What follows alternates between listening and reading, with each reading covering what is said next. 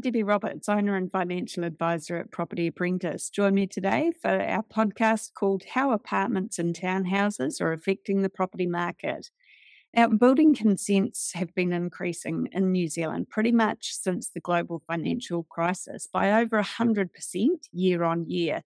Since 2014, the average increase year on year has been 110%. For apartments, the average increase year on year has been 114%, but as a percentage of all building consents for all dwelling types, the percentage hasn't really changed that much. It's varied between 6.95% in 2014 up to a peak in 2019 of 12.68%. It's a different story for townhouses. The average increase in building consents for townhouses has been 132.62% year on year since 2014.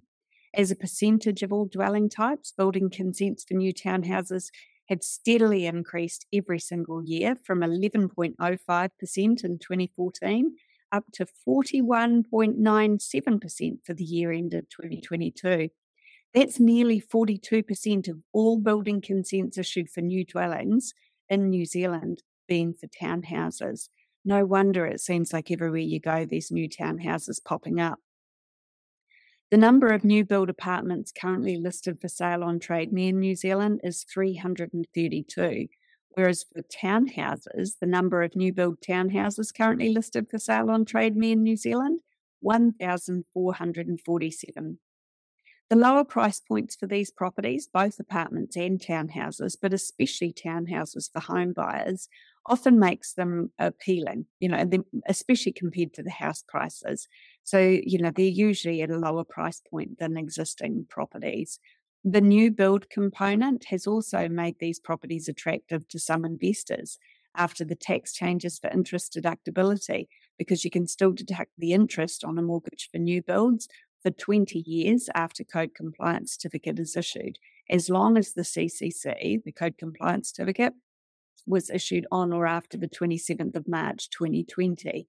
But many investors who've bought these properties recently are now regretting that choice because they're faced with really low yields. I mean, you're lucky if you can find a new build with a gross yield above 4%, and they've also been hit with rising interest rates.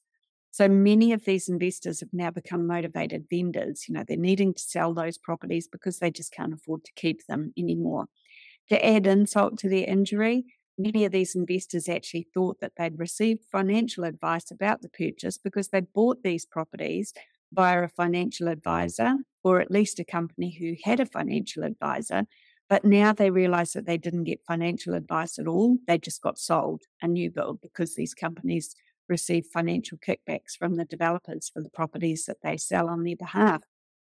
To be fair, if these investors had had proper financial advice, they should have been told about the impact of increasing interest rates and how that would affect their cash flow position. Instead, many of these investors were simply told they'd have to top the properties up by $20 a week. Now, some of them are facing top-ups of around $500 a week or more. And some of these investors can't even get lending now to settle the purchase of the property that they're unconditional on, because banks have tightened their lending criteria and also increased the test rates that they use to test your ability to pay a mortgage. In some cases, banks are now using interest rates to test your affordability of up to 8.9% interest or 8.99% interest.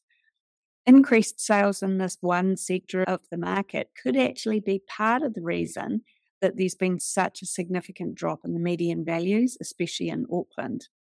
And so lower values versus less sales in the higher values, that drags the medians and the averages down. So if you'd like to learn more about property investing, join me at one of our upcoming free events called How to Succeed with Property Investing in 2023, and I'll give you my insights from my perspective as a financial advisor. And just to be clear, at Property Apprentice, we don't sell property, so there's no conflict of interest there. Register via our website, which is propertyapprentice.co.nz. And if you'd want to find out how we can help you, I do talk about how we work with our clients at the end of these free training sessions. Or you could alternatively book a no obligation phone call or meeting with my husband, Paul. You can book a meeting with him through the website as well. So that's propertyapprentice.co.nz. Thanks for listening.